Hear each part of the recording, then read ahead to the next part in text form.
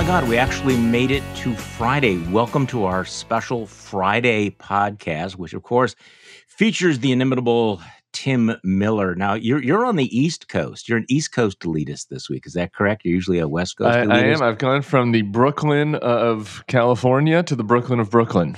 Okay, so I'm just doing a bi-coastal hipster tour of America at the moment. I am still in flyover country, where of course we understand that the real America is rooting for the Cincinnati Bengals to win the Super Bowl. Amen. I'm part of that. We got Joe Burrow and Jamar Chase, my LSU Tigers, the core of the offense, their team of destiny. Like, we could do the whole podcast on. I've become like almost.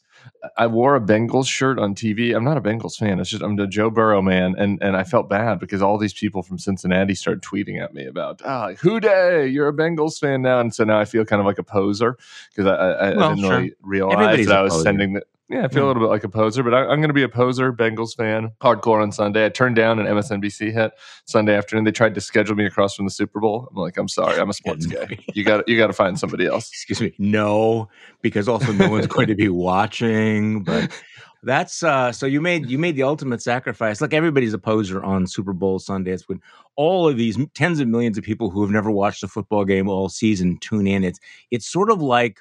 It's the football equivalent of Easter for the Catholic Church, where you have all these people that show up for Christmas and Easter Catholics. Exactly. It's the same sort of thing. Well, I'm enjoying it. And I also noticed that you have been avoiding watching the Olympics, which I have too. And at first I wasn't doing it out of any principle, but then I almost turned it on. I thought, you know what? I can't do the Chinese Olympics. But you took a much more. I think you and I are going to be taking militant positions on a number of issues there, but you took a very militant position on the Chinese Olympics. You're like, I like this because we have this reputation for being the home of the moderate squishes and the centrists. So I like when we have the opportunity to be militant, because there's certain matters on which I'm militant, despite the fact that I'm a squish. I will say this: I have to confess to you and to the audience, I have taken a militant position on the Snapchat show about the call for a ban of Beijing. We can talk about that in a minute. But I've been unsuccessful at holding that militant position in my own home because my husband is an Olympics, is a big Olympics stan, loves the Olympics, loves the figure skate. That's not stereotype, but, loves the figure skating, loves the whole deal, and loves the pageantry. And I've been unable to convince him to join me in my boycott. So in some ways, I think that was good because it served the Snapchat show, because I was able to see just how offensive actually, the coverage of the Olympics has been, and how much we're kind of helping at points intentionally and at points unintentionally, the Chinese cover up of all of their myriad crimes. And I don't know. Have you seen the woman, the skier who switched teams on us? I mean, she went with Red China, and she grew up in San Francisco. She speaks English, and they're covering this during the Olympics like it's like a soft, like it's a sweet, soft profile about how she wants to, be a representative for the future young girls in China. I'm like, the future young girls in China are getting they're being forced to abort. Okay, she's not a positive influence for the future young girls in China. They have a killing of girls policy in China, and a forced sterilization and abortion policy. And this young woman, who I don't really blame her, I blame all the people that are enabling this and promoting this. She's good though too, right? Yeah, she's great. Yeah. But she comes down the mountain and she starts talking in English. I'm sorry, no. I'm like, you've switched teams. Okay, if you're going to compete for China, you got to talk you have to speak Mandarin. Okay, can we just be plain here about this? So they did a big puffy feature about her in Time magazine, and they have lots of pictures of posters of her, and I'm paging through going, I'm getting this wrong because they keep saying she's Chinese. She's clearly not Chinese. No. But she grew up in San Francisco. Is Chinese. So it's not true that she's defected, but it's weird. Okay, so you take the position that you don't blame the athletes for showing up, but you think the government should have forced them to boycott, banned them. I do. Really? I think we should have a boycott. To me, the genocide. Well, we did it in 1980. with Russia. We did it. We didn't go to the Soviet Olympics in 1980, and we did go to the Nazi Olympics in 1936. I think in retrospect, And kick the their ass. 1980 decision seems better through the lens of history. And Jesse Owens. yeah, well, I mean, No. sure, Jesse, but still, all the propaganda, I mean, that the Nazis were able to put forth, yeah. and the normalization of it. I don't, look, the genocide is enough to It's bad. boycott, but the cover up of the pandemic, here's where my old neocon's going to come up. At some point, we have to hold multilateral global organizations like the WHO and IOC to account for their enabling of these vicious despots. I mean, the IOC, they disappeared a fucking tennis player, and then they came up with a preposterous cover story after this woman, she blew the whistle, Peng Shuai, she blew the whistle about a Me Too situation in China. They disappeared her for weeks. She comes back with a preposterous cover story in like a very, state-run, Yeah. TV interview. Yeah. And then she like shows up at the Olympics sitting next to the head of the IOC, and and they're just kind of like giggling in the stands. And I'm like, what the fuck is this? Yeah, that was what do they do? That was one of the words. Okay, but here's my question. That you wanted the Biden administration to tell the athletes you cannot go and participate in the Olympics. Do you have the same position about all of the other people who are doing business in China? Why just pick on the young athletes? Are you suggesting that we not allow other companies which have offices and factories that are doing business in China? It's a fair point, but it's a fair challenge, but it's a different thing. Like the Olympics, like you are representing America, and the Olympics it's an athletic endeavor, but it is a quasi government endeavor, really, right? I mean, it is it is the United States that is being represented, right? Like when Nike, I'm not saying it's great that Nike has factories in China, right? But like Nike is not, a representative of the United States in the same way that an Olympic team is. Are you wearing Nikes right now? You're wearing Nikes. I'm not wearing. Right now, I'm not wearing Nikes. And look, we're all hypocrites on this, right? So you can go down the moral relativism scale, right? Which is like, well, if you have an iPhone, then you can't have a position on this because everyone's a hypocrite on China. Like we are completely interwoven economically, and we're not going to unwind that like by snapping our fingers. But you have to start to put pressure on them and put diplomatic pressure on them to change. And the opposite is true. They're being completely enabled. They're being allowed to, show off, the strength of the Chinese Communist Party right now on a global scale. And all of the supposed pro-democracy international organizations that are, supposedly defending human rights, they're all complicit. They're all in bed with them. It's gross. So it does strike me that there could be a moment of national unity and solidarity just behind the "fuck China" movement. You would think so. You think? Okay, so we're getting a little jingoistic. People are worried. I think this is worth talking about though, because like I do think on. Particularly on the left, there is a hesitance to want to do this, right? Because you say that if you're speaking out this aggressively against China, that there's like a racist element to it, or that it's like too jingoistic to attack, the athlete for switching, and defecting essentially to the Chinese national team. But it's like, look, that is not right. I mean, like there's a lot of great elements about the Chinese culture, right? But the problem is the actions of the government, and the Chinese government uses this as a ploy.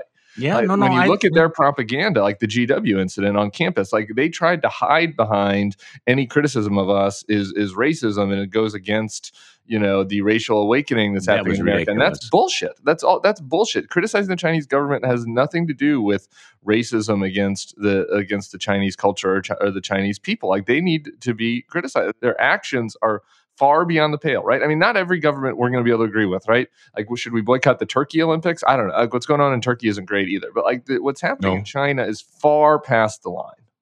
So you make a reference to what happened to George Washington University for people who didn't catch that. You had one of the dissident Chinese artists had made these posters sort of mocking the Olympics, showing the government oppressing people, shooting people, the surveillance cameras, the COVID, et cetera. And some students put this up around the George Washington University campus. And then, some of the student groups objected to all of this. And the president instantly caved in and said he was deeply offended and he was going to absolutely remove these posters. And then he was going to search out and find the people responsible until people said, wait, you're basically turning yourself into an arm of Chinese propaganda, not to mention this is an issue of free speech. He caved in the end, but it was interesting how all of his instincts were to cave in and suppress the dissident Chinese artwork, which so This you is, are not I would just say, just not this is my alma mater. So just really quick, oh, it is. I did yeah, not to the know. president's, Oh, to the president's credit, no. when he reversed, in a very full, and he did what you should do, right? Like, so this is, I do think that Yeah. in our, as a cultural matter, this is one of my sticking points. We should give credit where credit is deserved when people say I fucked up and I'm switching, right? Like, there's just not enough of that right now, and so he did send a letter that said I'm fucked up. We can, these posters can stay. People have free speech. Okay, so the lesson learned is twofold. One, to your point, that his first instinct was to tear it down, kind of for fear of backlash, is a bad sign about campus culture. And two, there was an intentional effort among the pro China, advocates to wrap this into kind of the Black Lives Matter, racism, woke issue, right? Like that any criticism of them should not be allowed because it's racist and you know, as part of a culture, right? And that is an explicit strategy of the Chinese government to avoid criticism and their advocates. And so, we can't just like let that go by the wayside because you're afraid of getting criticized, because that's playing into their hands. It's exactly what they are trying to leverage. Okay, so you are not squishy on China. I am not squishy on these trucker demonstrations. Okay, as I suggested beforehand, I'm gearing up to go to the nuke them from a great height position here. This, of course, we're talking about the Canadian truckers, and then there will be American truckers. This thing is going to spread. By the time people hear this, they're going to be all over the place. They are blocking traffic. They're snarling traffic. They're making complete jerks of themselves. It's all over vaccine requirements. Not about shutdowns, it's about vaccine requirements. Just leave this aside, though. Of all of the forms of protest that are the most obnoxious, I think this idea of snarling traffic, of making it impossible for people to move around, go on with their lives. What they're doing now, they're blocking this bridge between the United States and Canada, which is causing massive layoffs at the auto plants because you can't move parts. People are losing their jobs, losing their livelihoods. I remember back in the day when some folks on the left were thinking of a protest. I think it had to do here in Wisconsin about Act 10. And one of the ideas was they were going to bring in trucks and they were going to drive up and down the state freeways, at 10 miles an hour, in phalanxes. And I remember thinking at the time, this would be one of the dumbest, most self-defeating moves because it would just annoy people. It would be so antisocial. But here you have these truckers who are doing this, and nobody can figure out what to do. Obviously, they're going to have to clear the bridge. And there's lots of talk about, well, use our federal powers to clear the bridge. I don't know what that means, whether they're going to send in, the police, whether they're going to send in the military. But, first, one thought, I have to tell you, Tim, that if I was doing a movie script about how the Civil War begins, it might begin with something like this, because you could see how this can escalate to violence very quickly. Because how do you move something like this? At some point, you cannot allow these folks to simply shut down a city or international trade routes. And yet, how do you move them without, running the risk of some kind of force or violence? So I think that's number one. So you want to hear my proposal other than nuking them from space? I'm excited to hear your proposal. Okay. See, the Biden administration needs some bold stroke of some kind. They part of the reason I think that they're in so much trouble is they just kind of feel a little bit feckless. They're always behind everything. And, we'll get to the mask mandate thing in a moment. Our liberal listeners are going to love this one. Remember the Ronald Reagan model with the air traffic controllers where he basically said, okay, you're striking and I'm not going to tolerate it and you're fired. You're all fired. Everybody's like, wow, that's amazing. That's terrible.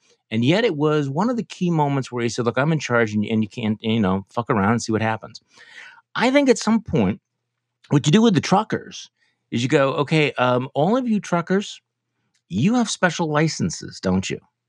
You don't get to be a trucker just because you want to be a trucker. You have all kinds of regulations and papers and everything. And for the United States and Canada to say, here's the deal. You stay on those bridges. You continue to behave this way. And your licenses and your permits and your papers, they are revoked. Okay, Fire their let's talk this out, because I'm fire gonna their asses. I'm going to, my instinct, which could be wrong. So I'm coming in blind. You didn't tell me what your plan was going to be, so I'm coming in blind on this. And my instinct is to be on the other side, is for me to be Neville Chamberlain here. Part of me wants to be like, fine, don't get vaccinated. Good fucking luck. I don't know. I'm just like, I'm so sick of this. Like at this point, like, does it really? I mean, shouldn't they just cave to the like? If these truckers like really don't want to get vaccinated, and like they look at the thousands of unvaccinated people that are dying a day, and they have decided that like the Church of Joe Rogan's YouTube page is like more important to them than just like getting the same vaccination like they had for measles, mumps, and everything else their whole life, then like who cares? I don't know. This is maybe my libertarian Neville Chamberlain streak. Wait. So your role model in this is Neville Chamberlain. Well, I'm admitting that. I'm not saying it's my role model. I'm admitting that I'm going with the appeasement strategy. Do you remember how that worked out? It didn't turn out well. I know. I'm aware of that, but that's what I'm saying. This is what my instinct is on this one. I have a book I could send you about how this ends. There have been a couple written about it, I think. I'm sorry, but this is one of those, and I'm actually in kind of a like everybody needs to dial down their rhetoric stuff a little bit, like everything is not Hitler, but Neville Chamberlain, Tim, literally is about Hitler. Yeah, right. Well, I know. I'm just saying. I was admitting that that's an appeasement strategy. I don't think the truckers are Hitler. The truckers are assholes. I have one other thought about this though. That who's Czechoslovakia? Trudeau is Czechoslovakia. I think. Okay, all right. Quebec, the Quebecois are Czechoslovakia in this analogy. I do have one observation though. While we kind of chew over whether revoking their licenses or just like letting them be unvaccinated is the right approach. It's interesting that like who gets to be real Americans in the conservative culture wars, and who are just horrible traitor lazy hippies, right? In California, when the climate folks, when they get out and block streets, because they would like action on climate change, there is just widespread mockery, on the right about, these like liberal, like, patsies, and like, it's horrible. And they're blocking hardworking Americans who are trying to get to their job every day. And like, these people's culture is horrible. But when it's truckers that are blocking the road, then the roles switch. Now it's the hardworking real Americans who are standing up for their rights who are blocking the roads, and it's all of us who are being, whose lives are being disrupted by them who are the problem. Isn't that interesting? It is interesting. Okay, so this is the week that the mask wars came to an end. It's over. It's a complete rout. Everybody has caved in.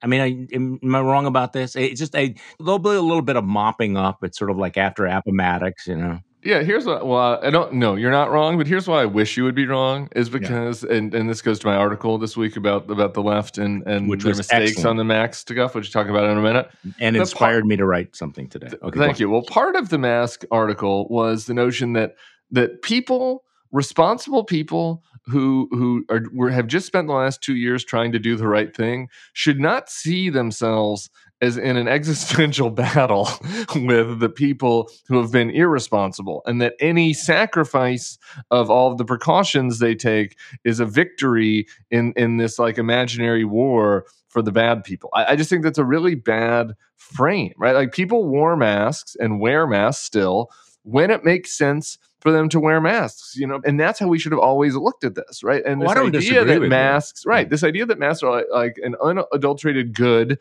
that some on the left want to pass, or that some on the right, and the slave mask, an unadulterated evil. It's not either of those things. It was a device for trying to not spread a deadly disease, and so that's why it's frustrating when it's like, oh, you have to wear a mask into the restaurant, but then you can take it off when you eat and yell. I'm like, this is stupid. This is performative. Like, should people wear a mask when they're all in a bus together? Like that, when it's winter and the windows are closed on the bus? Yeah, like probably. Yeah, we should all wear masks still when we're all in a tight, space on the bus. Should vaccinated 5-year-olds like be still wearing masks all day, every day? When their chance of dying from COVID is literally less than their chance of getting eaten by a shark? Like, no, probably not anymore. And changing the rule on that should not be seen as like, the loss of the Battle of Appomattox in the mask wars. Well, also, I think your point, though, was your new golden rule that it's very Yeah. simple. Don't make others do shit you don't do. Yeah. This, all of these politicians, with the pictures in front of the people who are forced to do the mass. I think this is one of the things that's really undermined the culture of the mass. Why people are just like have given up on it because of all of these mixed messages.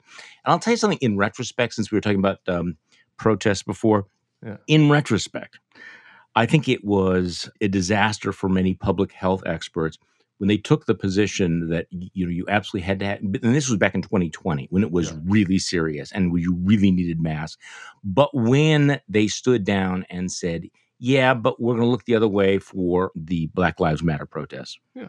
and a lot of people would say, "Well, okay, well, this is a good cause and everything," but the double standard, I think, hung out there for a long time. And I look back at that and I go, okay, you squandered a lot of credibility and a lot of goodwill when you basically said, kids can't do anything. You can't go to a baseball game. You can't live your life. You can't go to a picnic. You can't do this. But these protests, this is okay.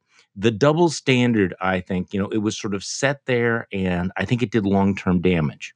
So I don't disagree with that. And I think the other thing, which I wrote about in my article, is that the masking, for the politician's perspective, like politicians needed to think about this as, I am asking my constituents to sacrifice something, like to sacrifice their comfort, sacrifice hassle, in order for the public interest, right? In the order, for the public good. And when you're asking somebody to do that, like, you need to be the most vigilant, right? That's why don't ask people to do other things that you're not going to do. And so, like, when we saw, Newsom, at the fancy restaurant without the mask early in 2020, and, while other people are locked down, right? It's the same way, like, the rules are different for politicians and they should be. Like, Charlie, if you got pulled over tomorrow for driving 90 down the highway, like, it wouldn't be a big news story, right? No. Like, you'd have to pay the ticket as a citizen. If the mayor is driving 90, swerving in and out of lanes, like, that's a news story, because, like, as a politician, it needs to follow the rules that they're enforcing, like, in their city. If they think they're too good for the rules, then maybe the rules should change for everybody.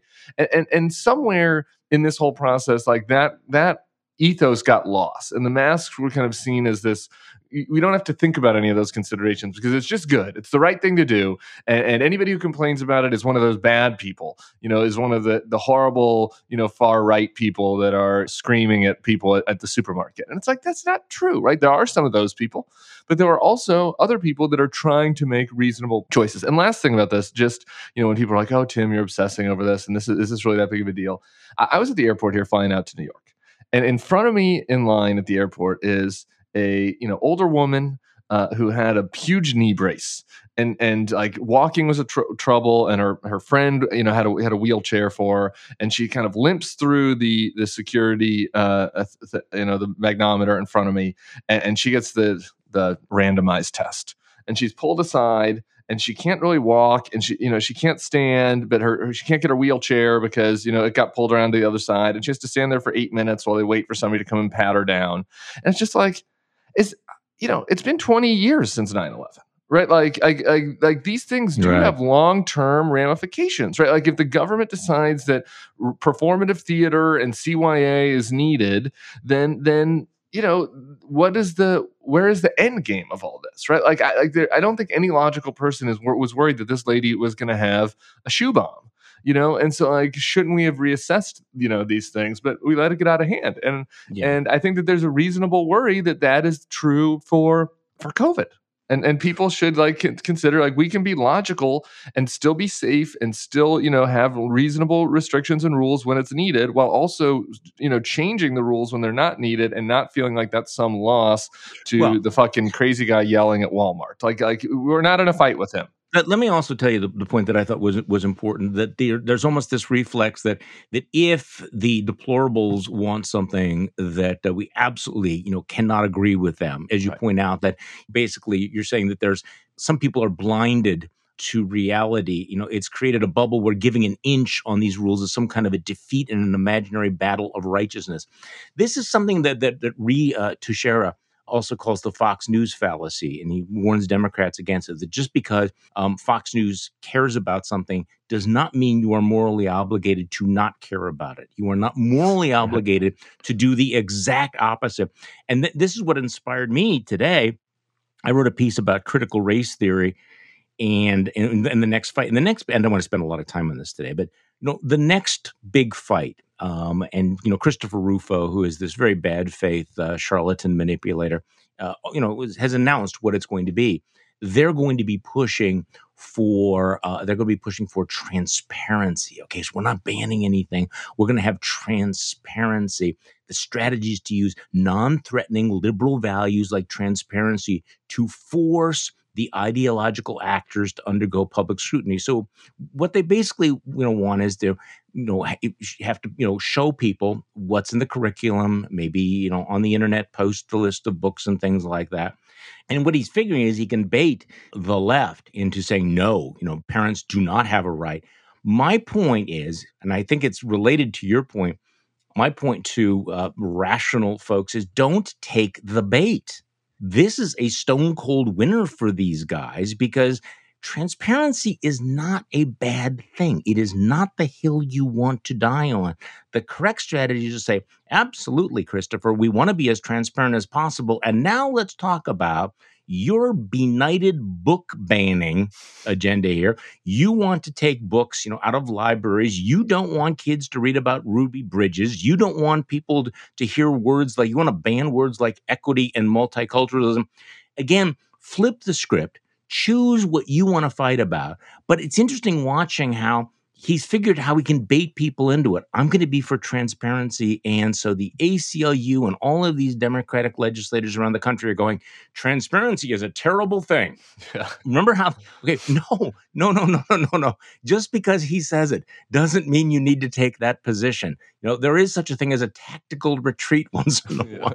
I agree with the article with I have one slight caveat to your take, which I generally agreed with, which was, I do think they can go a little bit on offense on the cameras in the classroom. Like, I think that was a big error. I mentioned that. Yeah, you mentioned it, right? So I do think that is where you fight the battle, right? Like not on the curriculum transparency, but say this is where these guys are going. Like they want your kids. Anti-woke Gestapo monitoring, the teacher in the school, your kid all day in class. Do you really want that? Like, is this where you want to go? Like cameras to the Trump people monitoring the cameras? Yeah, but there's the gloss is, people might go, yeah, I think we should monitor the teacher, but say, okay, do you understand that your child will also be on camera? Yeah. Your child will be filmed. And you have any concerns about how that might be bad for your child to be doing that? So that's a complete non-starter, and you're totally right about it. Okay, so just really quick, I have one punditry comment. This bigger picture, let's put the politics aside. I agree with you on politics. I'm as a parent, I am nervous about just the politicization. And schools have always been politicized, right? But like just on steroids that's coming down the pike right now. And like, who are the parents who are going to be fighting these fights? Like it is the old line about the worst have all the passionate intensity. Like it's going to be the worst people that are and the dumbest and the dumbest that are going to be involved in all of these curriculum fights and turning schools fourth grade history, which like shouldn't be that controversial. You might not love everything that your fourth grade social studies teacher teaches the kid, but I'm deeply concerned that our Twitter life is going to become the school life, and it's just bad. It's like it's not healthy for society. I don't know how to roll it back at this point, but I do think that's a fair thing for people to be concerned about. I think good faith people, regardless of their ideology. I think so. The only glimmer of hope that I would offer is that there is a deep instinct for people to protect their own children. Yeah. And whereas on Twitter, it's like burn everything down. Nobody's sensibilities matter that much. I think when you get children in, you've raised the ante. Okay, so speaking of culture wars, this was a big week for Marjorie Taylor Greene with the gazpacho soup. the gazpacho police. Yeah, little I jalapeno. don't know whether Republicans for Accountability and our good friend Barry Rubin, found that video and put it out. I think that may have been like his biggest ever because it was so hilarious. The gazpacho police. You want to talk about our lives and our culture and our politics being governed by the worst among us, but also just the profoundly stupid among us. And look, and Tim, this is not going to hurt her among her constituency, right? No, it's funny. You put out a clip of the Robert Draper podcast for anyone who didn't listen to it. I love Robert Draper. He is such a good writer. His story on Mike Flynn was amazing. Your podcast was really outstanding. But you put out one clip from it that I have to be honest, I instinctively was like, is Draper going a little overboard on this? And it was the clip where he says that MTG is like the future of the party. I don't remember the exact quote, but that was the essence of it. And I was like, is that a little overstated? And then as I was kind of ruminating on that, I was like, maybe it's not. I don't know. I was interested in his point of view, and Draper's been covering this as closely as anybody. And then within 24 hours, literally, the Daily Beast has an article out today that says the best online fundraiser that in the entire party besides Donald Trump right now is Marjorie Taylor Greene. Like, if you want people to throw in $5 to your primary candidate, the best thing you can do is get MTG to send an email out, saying, I endorse, Cletus Van Micter, you know what I mean? Like for his house, like, and that's how you're going to get the most money. And so that we cannot dismiss that. Like, that is a real, continued evidence that like this gazpacho soup lady is what the active Republican base is looking for. They want the soup lady. Well, and the other most, cringeworthy video of the last 24 hours is Congresswoman Nancy Mace, who is an incumbent. Very Trumpy. Oh, there's a lot of competition for the worst. But I mean, there's a lot going on here. But I mean, very, very Trumpy Congresswoman who got crossways with Marjorie Taylor Greene. I mean, basically, she has been a Trump loyalist. She had like 5 minutes where she was concerned about January 6th. But generally, she's been totally in on MAGA, totally in on Trump. But she pissed off Marjorie Taylor Greene. They had a back and forth, nasty Twitter fight. And now Trump is endorsing an opponent to Nancy Mace. So to your point about the influence of Marjorie Taylor Greene, Marjorie Taylor Greene wants to take down one of her fellow female Republicans. So Nancy Mace, the day after Donald Trump endorses against her, travels to New York City and tapes a video standing in front of Trump Tower, sort of this groveling, when a girl loves a boy type thing. Donald, I have loved you from the beginning. I was your loyalist. And it is the cult of self-humiliation that she has to grovel and self-humiliate herself because of all of this. But again, I will be better. I will be better. Just put on the hair shirt. All right. So I have a clip from Marjorie Taylor Greene. And the reason I want to play it is because for people who are longtime listeners, we've called a lot of these shots, including January 6th was, put that on your calendar. That was number one. Number two, that Donald Trump was never going to concede, that it was always going to be a lie. And I have, for the last year, been saying, do not sleep on this whole national divorce thing, that this is trending toward this whole idea of secession. And I know you roll your eyes, but secession is going to be one of the next big things of the MAGAverse. I want you to listen to Marjorie Taylor Greene from yesterday. I think it's naive to believe that the United States is always going to exist in these perfect 50 states, under the federal government that keeps expanding and expanding and expanding. And I think it's irrational for people to think that Americans are just going to sit idly by while our federal government completely becomes tyrannical and out of control, like we've watched it do over the past year. And no one wants violence. And I'll say again, I'm completely against a civil war, even though the media tries to say I say things like that. I never do. But I do truly believe that if this becomes such a broken nation, and we have one party that is trying to rule over, like the Democrats are trying to rule over Republicans, to the point where they are deciding what opinion we are allowed to say, whether we can stay on social media or we have to leave because we're spreading what they claim is misinformation. If they get to a point where they're saying we're going to control what you're allowed to do with your body and what you have to have injected into your body, and you have no choice or say, what happens? They're coming to the point where they're saying this is what your children have to be taught, and parents, you have no input or say, and your children essentially belong to the state. When it gets to that point, you can't just accept or think that Americans are going to accept it. That is when it's okay to start saying, you know what, just like in a marriage, I don't like the way you're treating me. Stop this behavior. You have to change. We all have to live here together. We should care about our country together. And if you're not, then we need to consider maybe we need to separate. And what does that look like? Whoa. Okay. It took a long time to get there, but we're talking divorce. So yeah, no, I'm against violence and I'm against civil war, but that's big. But the tyranny thing's interesting. Imagine how much tyranny the Democrats would be oppressing Marjorie Taylor Greene with if they could actually like pass a bill. I mean, it's like the Democrats aren't even doing anything. It's amazing how little has to happen to like trigger these grievances in these people. I mean, she's seriously considering, you know, the desire to have some kind of national divorce that would obviously be violent over what? Like over what? Over what? Like there's over nothing. Like there isn't. It's Joe Biden. Like he hasn't. I'm going to sound like JVL, but he hasn't expanded the Supreme Court. He hasn't instituted socialism.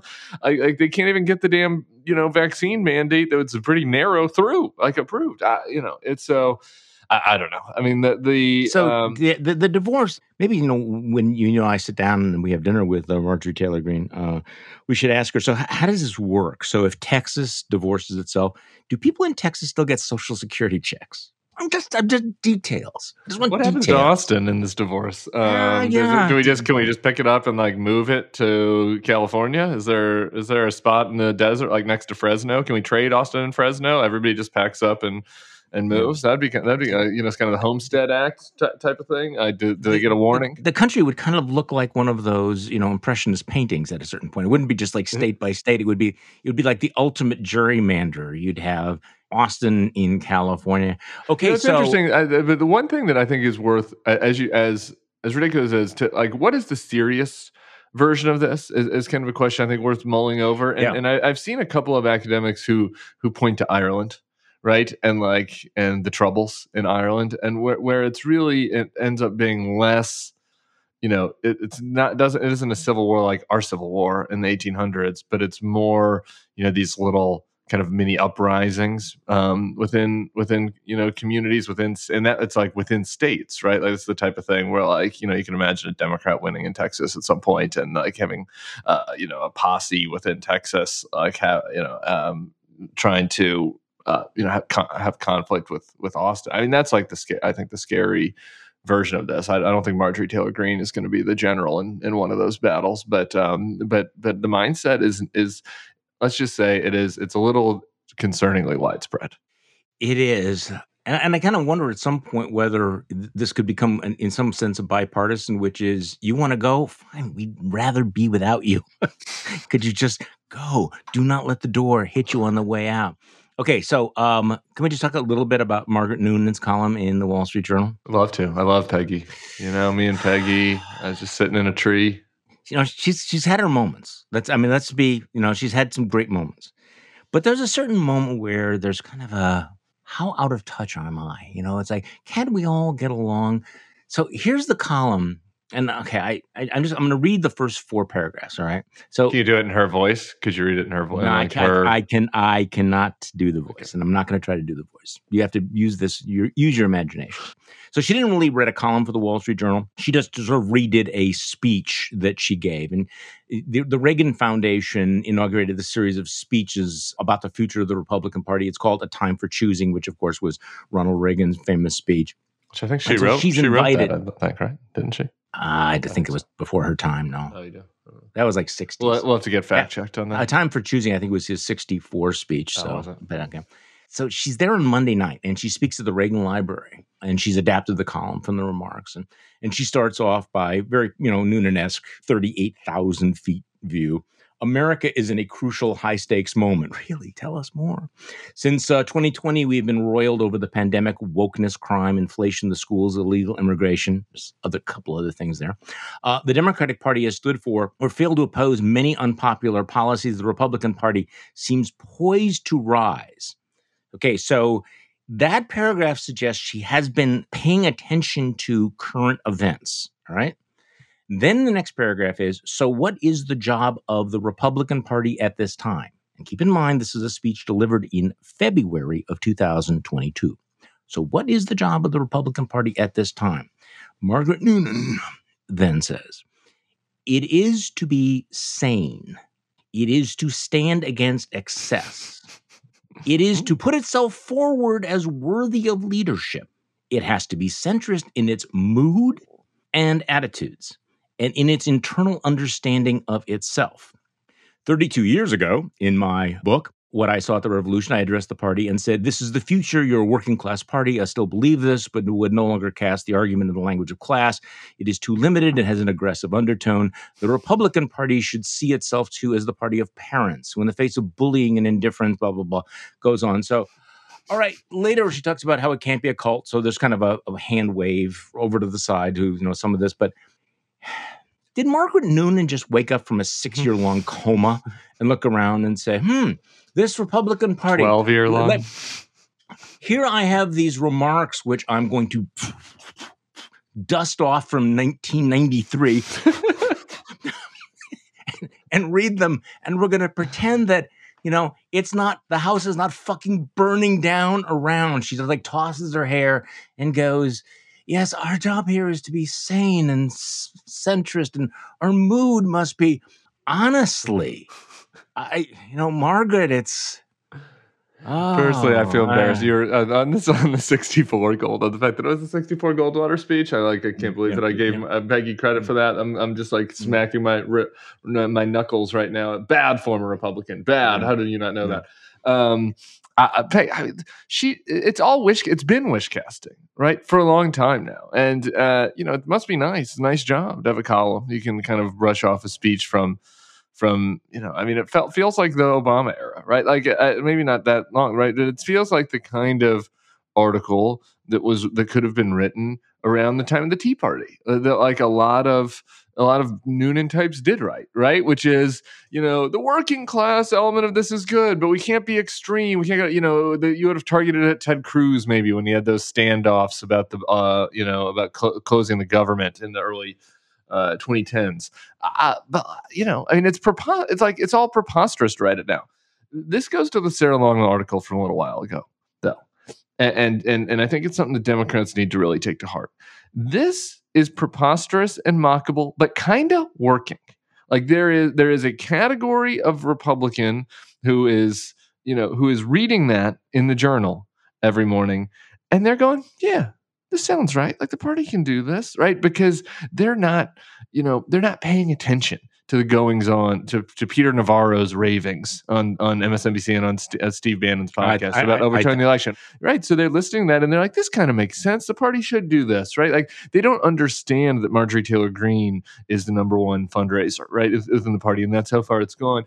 And somehow there needs to be a outreach, a way to communicate to those people outside of the lefty bubble that lands. And I think that's a tough nut to crack right now, because the fact that Peggy can get away with that and not be mocked shows that the Wall Street Journal audience is being willfully blind to reality.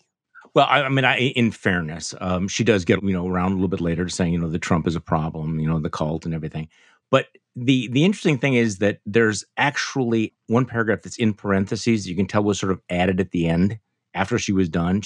I should add here that the January 6th committee carries a gift to the Republican Party. It can formally resolve what was done in the Capitol that day. And then she says that McConnell was right. But it's all in parentheses, okay, parenthetically, while I'm telling you need to stand against success and everything, I'm going to throw this in so I don't look completely disconnected with reality. And again, she does say that it's time to move on from Donald Trump. But there is that, wow, I don't know. It's just, okay, so we beat up on Margaret Noonan. All right, so what else is on your mind here? Where else are we going here? What are we doing here? Oh man, I don't What are know. we doing? You started with Burrow, and I'm ending with Burrow. It's hard for me to have my mind anywhere else. I feel like we've covered a lot of ground. Oh, Aaron Rodgers, 4th MVP. I'm concerned about this. So I'm concerned about Aaron Rodgers going to Denver, and I maintain my concern. And there is this obviously the controversy going around with Flores and the black coach, and the NFL could really use a black owner. And I'm hoping just for karmic balance that maybe the Broncos, because we're looking for an owner. I'm a pretend Bengals person. I'm actually a Broncos fan. That hopefully, I feel like it could help me justify, because I'm already in my brain going, I can get there on Aaron Rodgers, can't I? Can I convince myself? And I don't know if I can, but it would really help, if maybe the ownership search, solved one of the big, I think a very serious problem within the NFL at this point. Well, I'm over Aaron Rodgers. I actually, so you're happy to pass him off to me? Well, no. He deserved the MVP. It would have been a travesty, I think, had he not gotten it, despite all the crazy stuff. But of course, I've written what the fuck is wrong with Aaron Rodgers, and I wish he would shut up. And he just there's something going on with him, and I am more and more struck by this. I don't know what it is. How many people's brains have been broken in the last few years? And I don't know whether it's because of the pandemic or because of social media or because of what, but it is amazing. I mean, you're writing a book about this as well. I mean, what's happening to people psychologically. And so I guess I am making a distinction between Aaron Rodgers, the football player, and Aaron Rodgers, whose brain has been broken by these issues. So, well, Charlie, this is going to go in the compartmentalization chapter in my book. Thank you. Thank you for giving me a prime example. I'll throw you in there. Okay, Aaron Rodgers compartmentalization corollary. I think so. Tim Miller, you have a great weekend. Enjoy the Super Bowl. Thanks, brother. See ya. And thank you all for listening to this weekend's Bulwark podcast. I'm Charlie Sykes. We'll be back on Monday, and we'll do this all over again.